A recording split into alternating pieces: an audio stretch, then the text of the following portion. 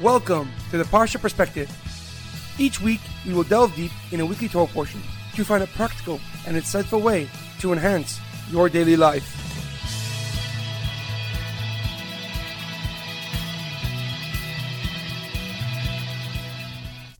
Thank you for tuning in. My name is Rabbi Shalom Yamini, and each week we will look into the weekly Torah portion to find practical and insightful ways to enhance your daily life. This week's Parsha Perspective is in honor of our homeland, Eretz Yisrael. May HaKadosh Baruch Hu, may God protect our brave soldiers, and may God return all the hostages in Gaza immediately.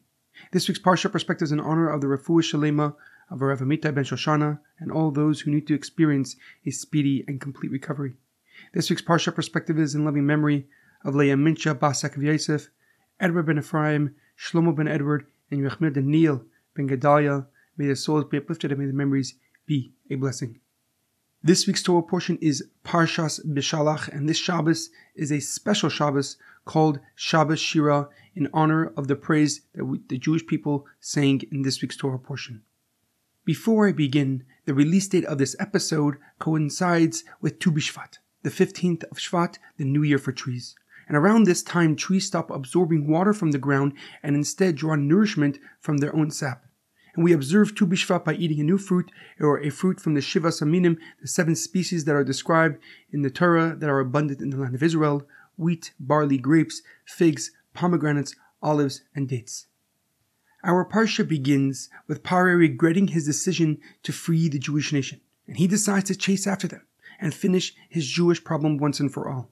As the Jewish nation approached the Yam Suf, the Sea of Reeds, they noticed that the Egyptian army was quickly approaching from behind, effectively trapping them against the water. They panicked and cried out to Moshe, "Why have you taken us out of Egypt? We would have rather stayed in Egypt as slaves." And Moshe Rabbeinu responded with energy, "Don't be afraid and stand firm and see the salvation that God will do for you today. God will fight for you on your behalf, and you will just remain silent." God then told Moshe Rabbeinu to stretch his stick over the water and split the Yam Suf, the Sea of Reeds, for the Jewish nation. And Moshe Rabbeinu did as God commanded, and a strong wind came from the east and split the water, creating a dry path for the Jewish nation to pass through. As they finished crossing the sea, the waters immediately came crashing down on Paro and his armies.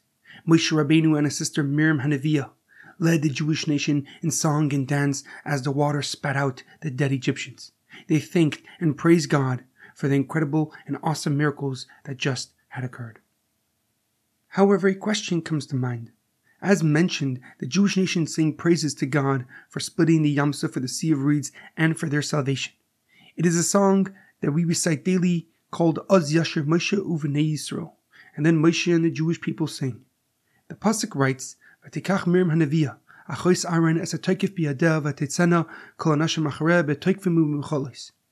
Then the prophetess Miriam, Aaron's sister, took the tambourine in her hand, and all the women followed her and danced with their tambourines. But how did the women, specifically Miriam Hanaviah, know to have their tambourines ready to praise God for the splitting of the Sea of Reeds? Why did they seemingly prepare for miracles and salvation that the rest of the nation did not even conceive of? Rashi, Rav Shlomo Yitzchaki, the leading Torah commentary, gives a deep and profound explanation.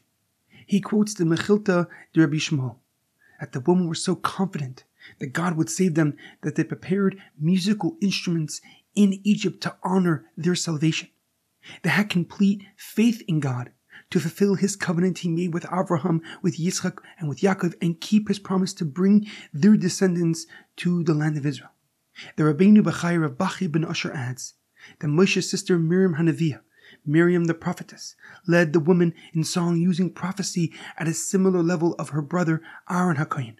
She foretold the Jewish nation's salvation and exodus from Egypt when she was just a young girl, and now, with that same prophecy, she leads the women in song and dance in honor of the Yam Suf, in honor of the splitting of the Sea of Reeds.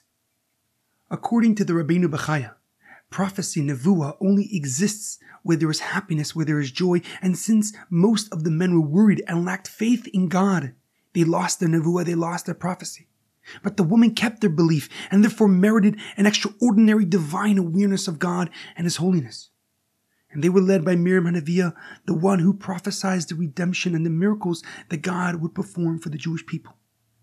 And I personally believe that there's a profound connection between Tu B'Shvat and our Torah portion, Parshas Beshalach. On Tu B'Shvat, we commemorate the idea of rejuvenation and growth, along with the perspective that their fruit, their seeds, will go on to produce their own. And this progression, this sequence, sustains our world as much as it teaches us a powerful message. We must consistently grow and work together for the future generations.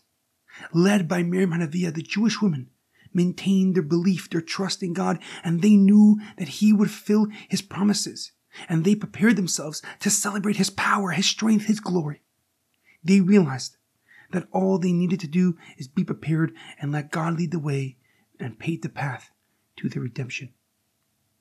In our daily life, it is imperative that we continue the journey towards accomplishing our goals and potential.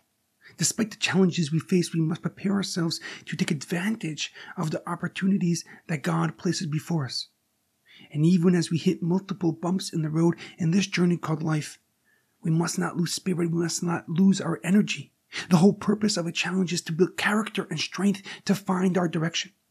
And we must set the wheels in motion and believe that our efforts will be met with God's support as we define our determination to fulfill our unique potential. There is a powerful quote from our beloved Lord Jonathan Sacks of blessed memory. The Torah is compared to rain precisely to emphasize that its most important effect is to make each of us grow into what we can become. Have a great weekend and a good Shabbos.